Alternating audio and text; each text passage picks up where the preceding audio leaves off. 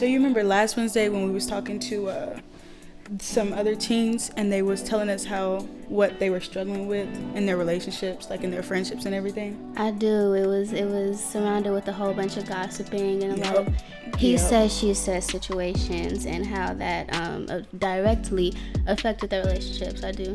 I feel like that's like one of like the biggest things in like Gen Z's like problem. Like they have a problem like communicating, and like most, like I know in our friendship we've had multiple like things where it was just like communication. If we had just said something to each other, Right. it would have been all fixed.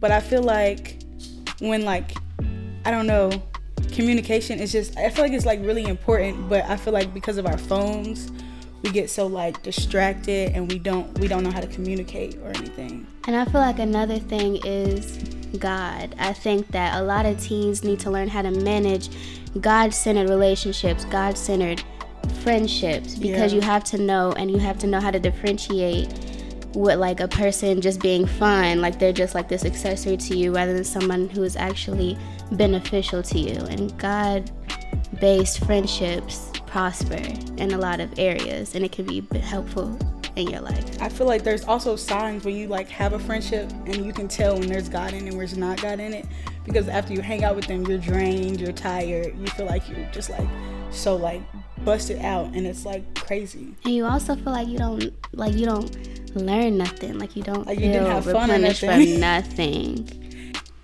So y'all come out to MP22 to learn more about godly relationships and communication.